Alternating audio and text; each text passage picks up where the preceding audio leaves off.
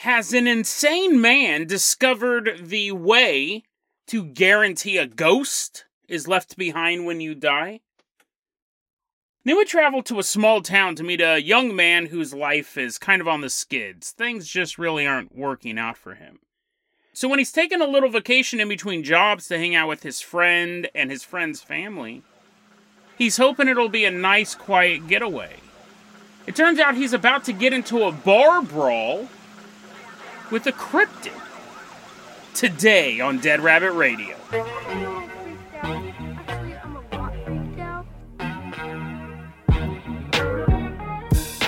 Hey everyone, welcome back to another episode of Dead Rabbit Radio. I'm your host, Jason Carpenter. I'm having a great day. Hope you guys are having a great day too. We got a ton of stuff to cover, so we're going to get started right away. First off, coming into Dead Rabbit Command right now is one of our legacy Patreon supporters walking in. Give it up for Mikhail Malone. Woo! Everyone give a big round of applause. Hoist him up on your shoulders. He has a fear of heights. That's why we're doing that. Mikhail, you're going to be our captain, our pilot this episode. If you guys can't support the Patreon, I totally understand. Just help spread the word about the show. That really, really helps out a lot. And just a quick reminder, May 14th, I will have this. I build this up like it's some giant thing. It is. It's totally awesome. I will be at the McMenamins UFO Festival. It's the second largest UFO festival in the United States, but who's counting? In McMinnville, Oregon. That is where I'm going to be at. I'm not a speaker, but I'll have a vendor's table. So I'll be out there. I'm going to have a little museum of some haunted items. We're going to have Mikhail Malone on the tallest ladder in the city just to watch him freak out. And yeah, come on down. Check it out. Meet me. And look at some haunted stuff that I've collected over the years. Assuming, again, there's a big flaw to my plan. I have to transport a bunch of haunted and or cursed items several hours on a road trip. So, I mean, assuming the car doesn't blow up into flames or get abducted by aliens or we get possessed by ghosts along the way, who knows? But assuming we're able to make it there safe and sound with a menagerie, I think we'll be safe because I have all of these haunted items in my apartment. And even though I'm constantly suffering from these really weird medical problems, I will be there. Assuming that I'm still alive, I will be there on May 14th, 2022. Check out the vendors area and meet your favorite paranormal podcaster, me, hopefully. You're like, oh man, I thought Art Bell was going to be here. I thought his ghost was going to float around. Anyways, that was a kind of a bummer way to end my promo. Mikhail, let's go ahead and toss you the keys to the Jason Jalopy. We're going to leave behind Dead Rabbit Command. We're headed all the way out to Southern California. There's no haunted items in this car because this car is not insured. I definitely don't want to get a car accident in the Jason Jalopy. We're headed down to Southern California. I believe it's been so long since we visited this man. I believe he's still in Santa Monica, but I don't have that in my notes. We've covered this guy a lot. I'll put the episode in the show notes. It's everyone's favorite homeless video game designer who wants to wear your skin and attack your children. Give it up. You're like, dude, I don't want to applaud for this guy. He is a lunatic. We're not going to give him a round of applause. But we're going to drive through, again, Santa Monica, I think. We're just going to walk up to a random hobo and be like, are you the video game designer? He's like, I'm whatever you want for $5. And we're like, oh, okay. So Max Kramer, he is a homeless video game designer who is just, he's gone insane. But he also knew how, and he's still alive. I have so much more to cover about him. I've really been spacing it out because I don't want to just do this dude. I got other stuff. I got ghost and alien invasion and stuff to talk about. But Max Kramer's still alive, and he did have a pretty big web presence with his Jewish car machine website. He believes, in short, that we're all in the simulation. Well, he's in the simulation. We're all NPC character. This is a very common conspiracy theory. But to be fair, he was one of the first people to be screaming this theory out on the street corner. He believes that he's one of the few actual player characters, blah, blah, blah, blah, blah. We got a bunch of episodes on him. I'll put him in the show notes. The reason why I want to talk about him here is because we're not just going to look at some of his crazy rantings. We will, but I found this super bizarre connection. I've been doing a bunch of research lately, and while I was researching it, I kept going back to this particular set of weirdo stuff. And let's go over a couple of them I have here. Oh, and I want to give a shout out to Oogs. Oogs is the person who originally sent me the Max Kramer stuff, so thank you so much for sending it over, Oogs. He said he has these random thoughts things, and I found a couple that were funny or weird, and recently, due to recent research I've been doing, one of them is just, it's terrifying. But let's look at one of the weird ones first, and strap in, because this weird one is... Okay, so here we go. This is on his this is one of his random thoughts. I know I have odd random thoughts, right? But this is one of his random thoughts. Quote, what if a female sex organ of an insect was... You're like, just stop. I don't want to hear what a crazy homeless person... I don't want to hear the rest of that sentence. I don't want to know what a crazy homeless person thinks about female sex organs of an insect. You're like, nope, I'll be back tomorrow. Click. I don't even know how a bug body, like a bug sex works. I mean, I think I've just seen like Looney Tune cartoons of like a sexy bumblebee going like, woo, doo, doo, doo, doo, like dancing and stuff like that. I don't know. But apparently, does a bug have a uterus? Because that is important. That is important for the rest of the sentence. I don't know. What if... I have to read this directly because I can't bastardize this at all. Quote, what if a female sex organ of an insect was transplanted into a male human's body to give birth... You stuck around that long and you're like, nope, still don't want to know. You came back to the podcast, you're like, oh, maybe this is a short segment. Nope. What if a female sex organ of an insect was transplanted into a male human's body to give birth to grasshoppers? This is still continuing this quote, would the offspring... Actually, let me stop right there. The real question is... Like, my random thought would be, first off, are bumblebees as sexy as Looney Tunes made me believe? Secondly, I would go, how does a bug have babies? Like, I'm assuming they lay eggs, and I'm assuming the eggs come out of some sort of bug uterus, but I don't know. And I've never cared to look it up. I've never, ever concerned myself with this. But what would happen if I can imagine this is the question. What would happen if you took an insect's sex organ and put it into a human body, male or female, right? He specifies male, which, let's say I took a grasshopper's uterus and put it in a man. My first question would be, would that work? Could a dude be like, oh, 9 months, he's like, come out, you little darlings, and then a bunch of little grasshoppers jump out of him? You choose the body part that they're coming out of, but, like, would that work? Like, would the human body be able to provide the nutrients? Clearly not, Jason. Clearly not. But what if you put it in just the right spot? Like, what if you took it out of the grasshopper right before the eggs were coming out? Like, maybe 2 or 3 eggs had already popped out, and then you, like, slide it into a dude's armpit. Then he's doing fart noises with his armpit and eggs are shooting out. That would be my question, is could you do it? Could you possibly get a grasshopper uterus put into a human male and have it still be viable? That'd be my question. And to me, if someone asked that question, I would be like, well, I don't know. I don't know, and let's never find out the answer. Let's not look it up. I don't want to see photos of this. But that's not Max Kramer's answer, and that would...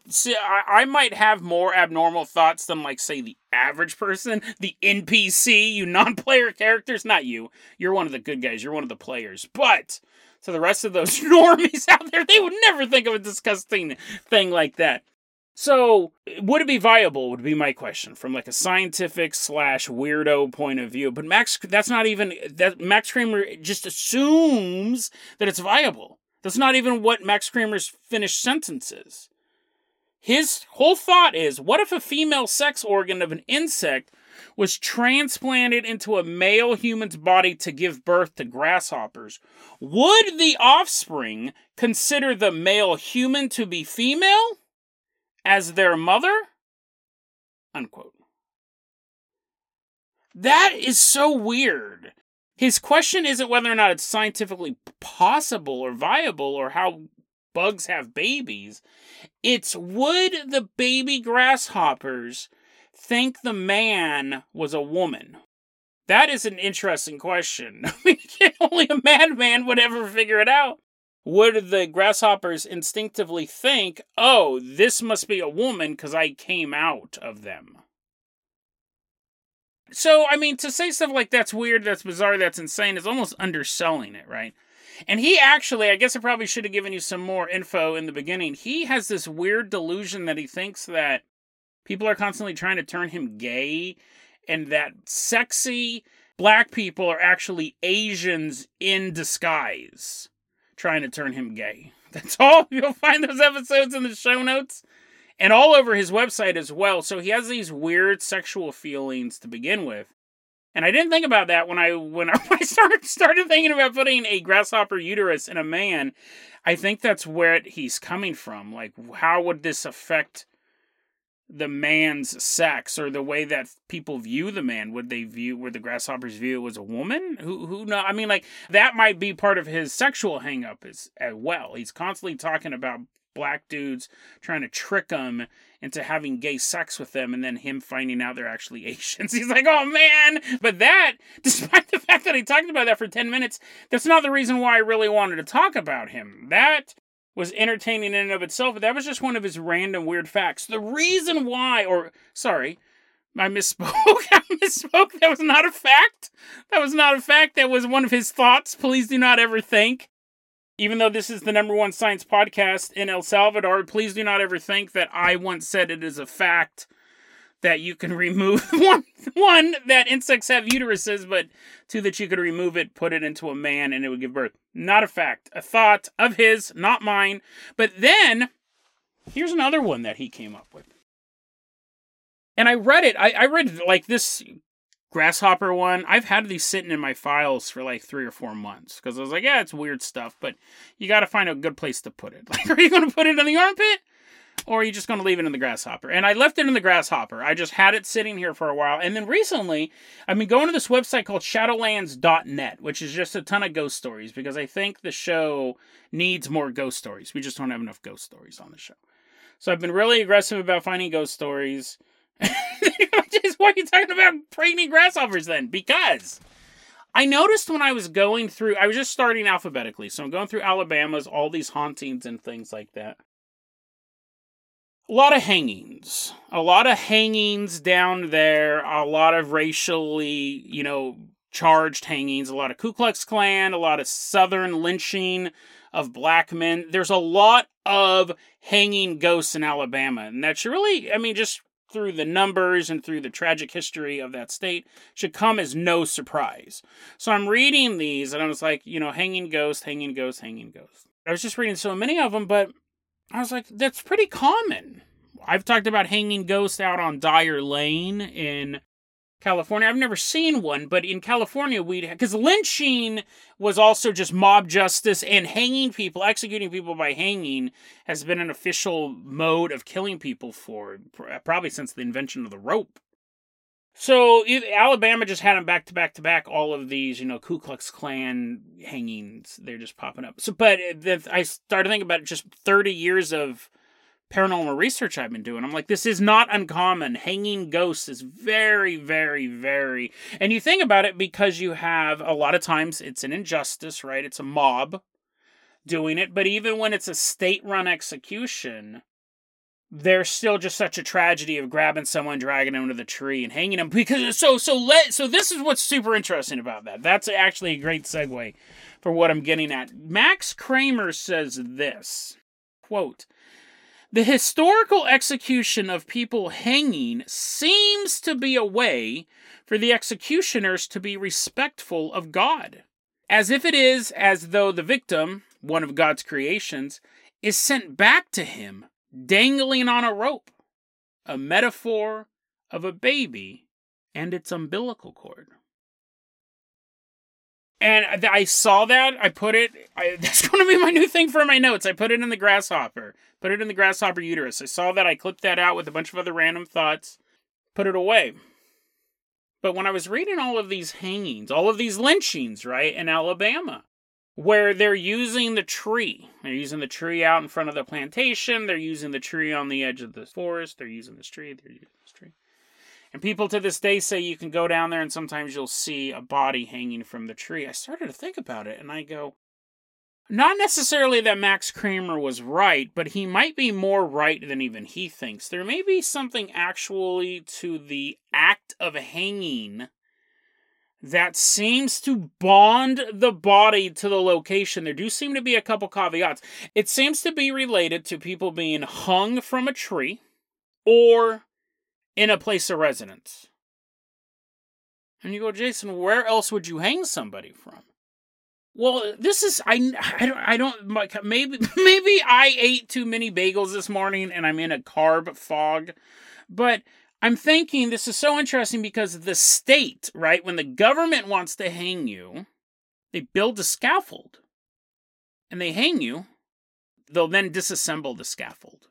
It's like the whole part of the construction of the scaffold is part of the process of executing. And it's very, very creepy to watch this thing be built over the matter of days. You know, obviously, like the sentence has been rendered. You know the date of execution. And you would sit there in your jail cell in your old-timey Western town as they're building a scaffold. Now, in Europe, they might have, because they had all, you know, they had these magnificent cities and stuff like that. They may have had, I know they had like hanging squares and things like that.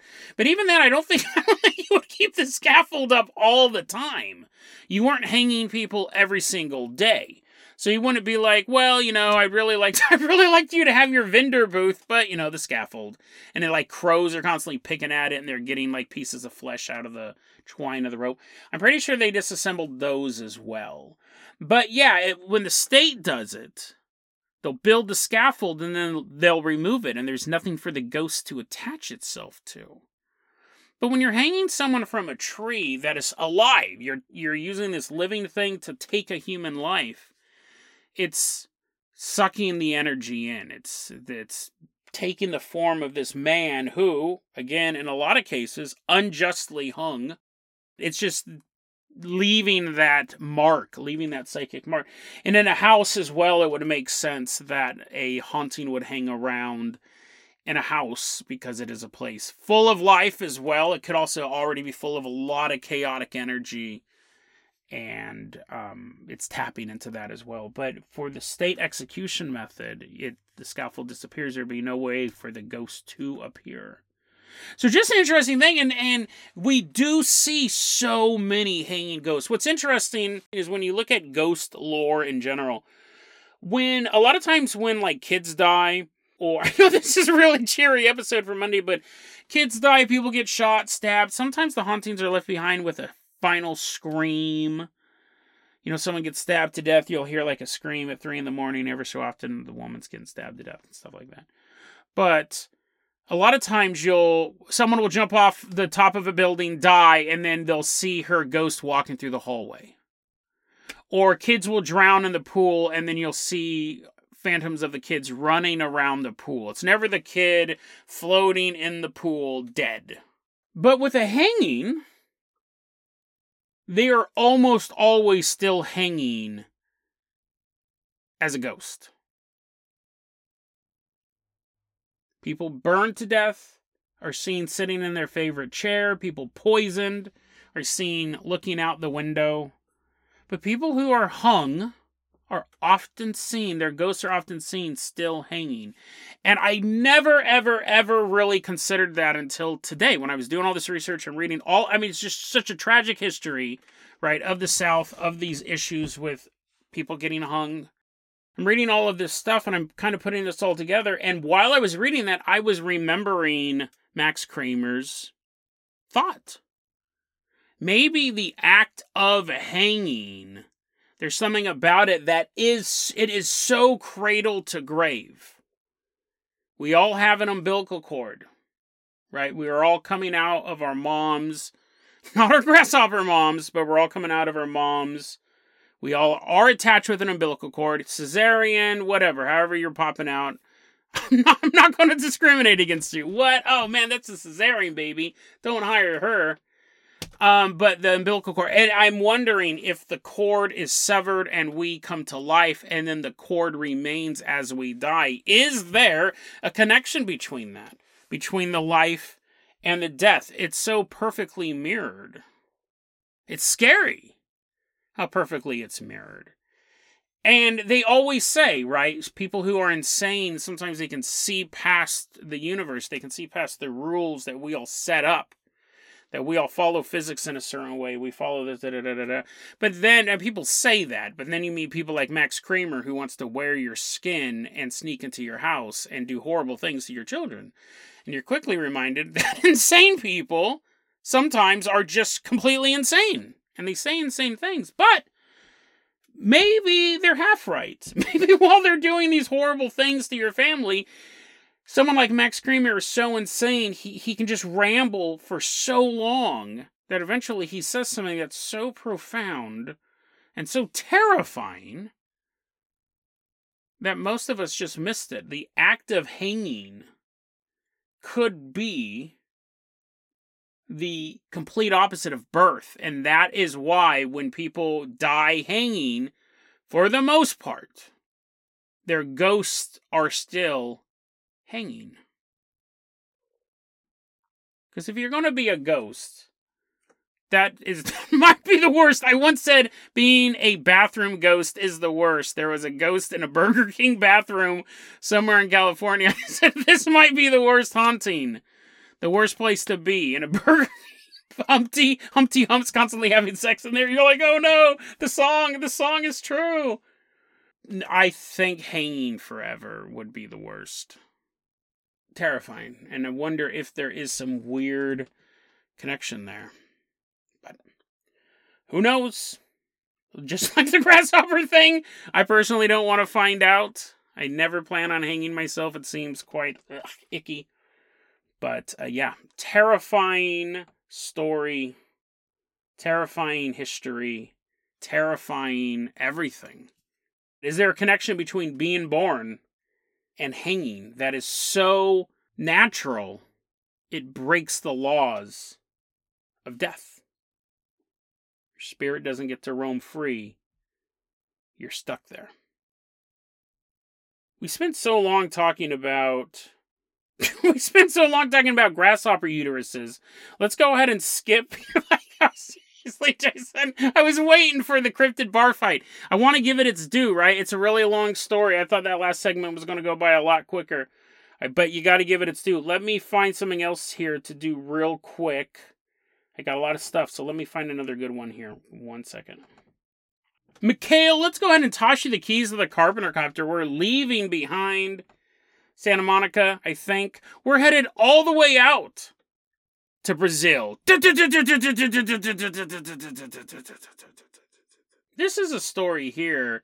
It's so funny. You come across this stuff a lot, and you're like, this is a really cool story. I think people who really love the paranormal will like this. But for the wrong person, this story could kind of set you off. So, if you're currently catching grasshoppers to cut out their sex organs, you're like, I've always wanted to be a mom. You have all of these open slices on your body, and all these bugs are all flying out of you. If you're that person, if you're that guy, you might want to skip this one, because this one really throws you for a loop. It's an interesting story that combines the world of the paranormal and just paranoid delusions. What is a paranoid delusion? It's February 28th, 1974. We're in the city of Rio de Janeiro. In Brazil, it's 7:30 p.m. And there's this young man, we'll call him Mitchell.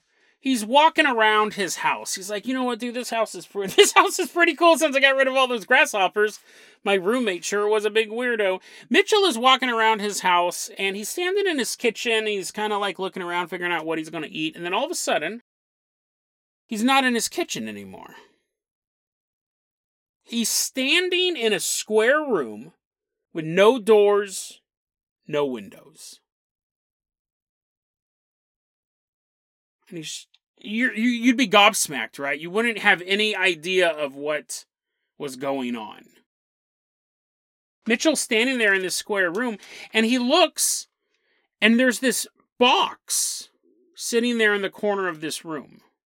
Remain calm, the box says. And he's like, well, that's a little too late for that. I've already wet my pants. A door opens up on one of the walls. And out of this door, this large, dark, oval machine, he called it an apparatus, comes out of the doorway. Apparently it's an Oompa Loompa. It walks up to him, and while that's happening, a yellow light shines down on Mitchell. Yellow light. The egg is getting closer. It's pretty big, though. It's a large. Don't imagine a little egg, because this next part won't make any sense. Don't imagine a grasshopper egg. All of a sudden, the oval starts to open up, and out of the oval, he's like, oh man, I wanted more music. They're like, no more music. Once the oval stops moving, it didn't make music in the first place, to be clear. But once the oval opens up, out steps a human figure, and Mitchell is standing there, and he's looking at Mitchell. He's looking at an exact replica of himself. And the doppelganger tells the real Mitchell, the doppelganger says, I'm not here to hurt anyone. And then the doppelganger turns and just walks through one of the walls, like it's not even there. He just phases right through it. At this point, a large TV screen appears on one of the walls. Mitchell's all sitting down in the open egg. It turned into a giant recliner. He's like, oh man, being abducted sure is comfy. He's looking at this giant television on the wall, and then he sees his kitchen on television. He's watching his kitchen, and standing in his kitchen is the doppelganger. And then you remember that box in the corner of the room, another voice comes out of it, and it says, tell him what to do. Mitchell's like, what? And then apparently, so this is weird. We get a lot of detail up to that point, and then he stops giving a lot of detail, at least on this version that we got. He's ordered to tell the doppelganger what to do. They don't, it's super interesting, because he basically gives us the layout of this room. And then when the UFO researcher goes, oh, that's fascinating. What did you have the doppelganger do? Mitchell goes, stuff. So, I don't know. He might have went into more detail. This I got this from thingaboutitdocs.com. They got it from a UFO researcher called Irene Granchi.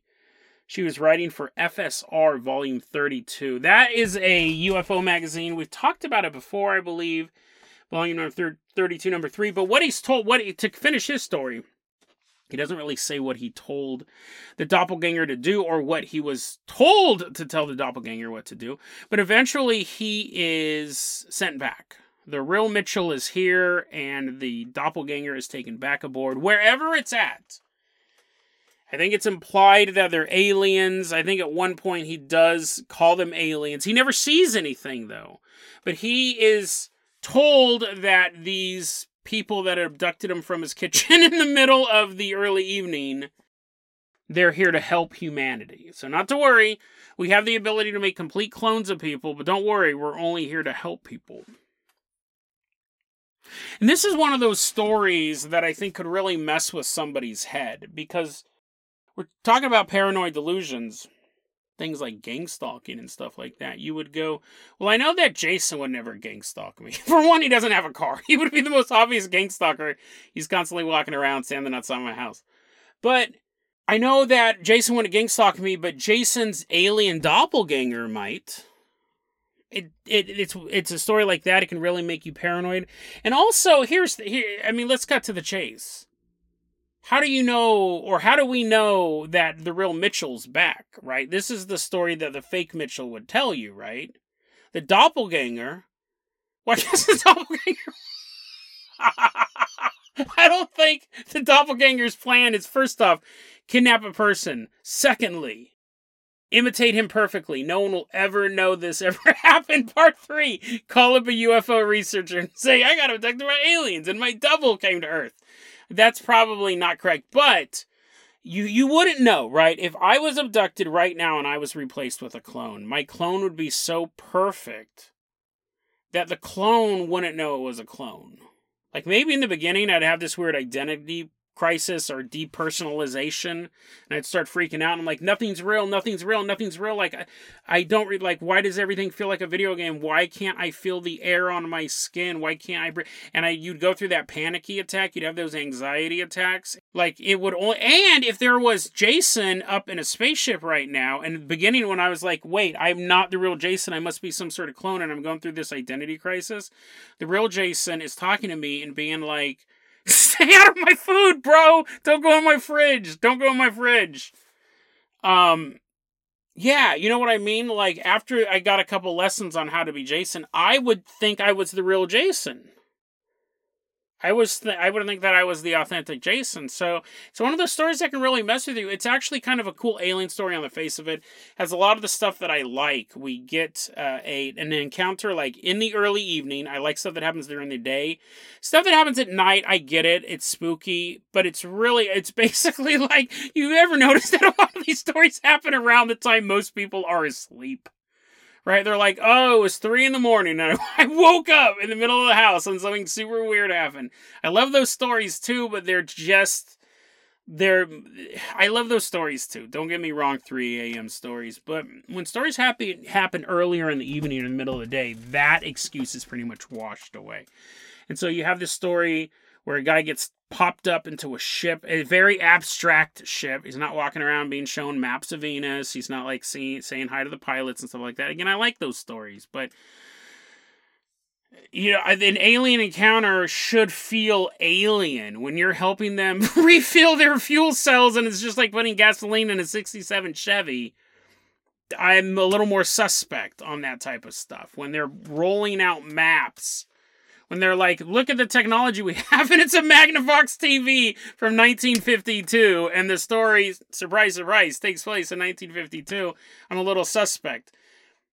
So when a guy's in just a box, and again, it's so ambiguous, was it aliens? This could have been a government operation. It could have been all sorts of stuff. Obviously, you factor in like mental illness or some sort of seizure or something like that. But it's so abstract, right? You have the man, you have the egg, you have the doppelganger. He's giving instructions to the doppelganger. That information is not relayed to us. Thing about it, Ducks.com is so good with getting us that information that I don't think the information's out there. So he goes, yeah, I gave him some orders, and then eventually I was returned. Were you? Were you, Mitchell? Do you know for sure that you are the real person? And then how could you ever trust anyone again? Imagine if you knew for a fact that every so often someone was a doppelganger. They didn't have to be a doppelganger the rest of your life. It could have been just like this. Doppelganger for a couple days. But how could you trust anyone if you knew for a fact that the person you're talking to may actually be fake? I mean, that would be so hard to deal with, right? You go to the bank and you're like, I'd like to deposit this check. Wait a second. Did you come out of an egg? They're like, what? Well, I mean, technically, I'm half egg. My mom had an egg, and then I'm a grasshopper. Here I am. You would be super suspicious. I mean, obviously, because it's a giant grasshopper. You went to Bumblebee Banks, but obviously that. But, I mean, like, you would be super suspicious. This is one of those stories that I love, but it also really teeters on that mental illness line. Not that I think Mitchell's mentally ill, but I think someone who is on the edge, someone who already is paranoid, could hear that story and go, I knew it! I knew it. I knew it was possible that someone could be a doppelganger. I believe that this story definitely could have happened, right? That's why I'm telling it to you. I'm not saying this is fake. I'm exposing it as a fraud. This falls into UFO lore. Doppelgangers definitely do. But I read the story and I go, oh yeah, this is definitely possible with alien technology. The story makes sense. But then I don't extrapolate that out and think everyone I meet's a doppelganger. Because I can take this story for what it is, an interesting part of UFO lore. Just like I believe that there's aliens, and I believe there's ghosts and demons and stuff like that, but I don't live my life fearful of every moment that when I meet people, they're demonically possessed, or every door I'm opening is going to have a ghost pop out of it, or aliens are going to abduct me at any point. Even though I believe those things exist, and those things are possible, they don't inform any of my life decisions, other than the topics I'm going to cover on this podcast, but there are other people that these things do inform their decisions.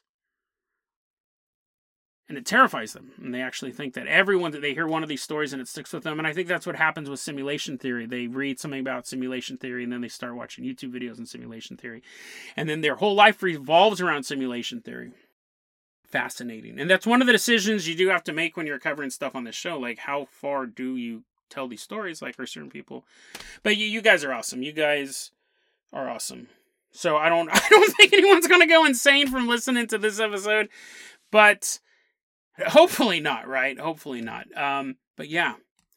What would you do? Let's go back. Let's wrap it up. As an insane person, what would you do if you actually thought that every so often someone you met was not real? Or the real them was trapped somewhere, being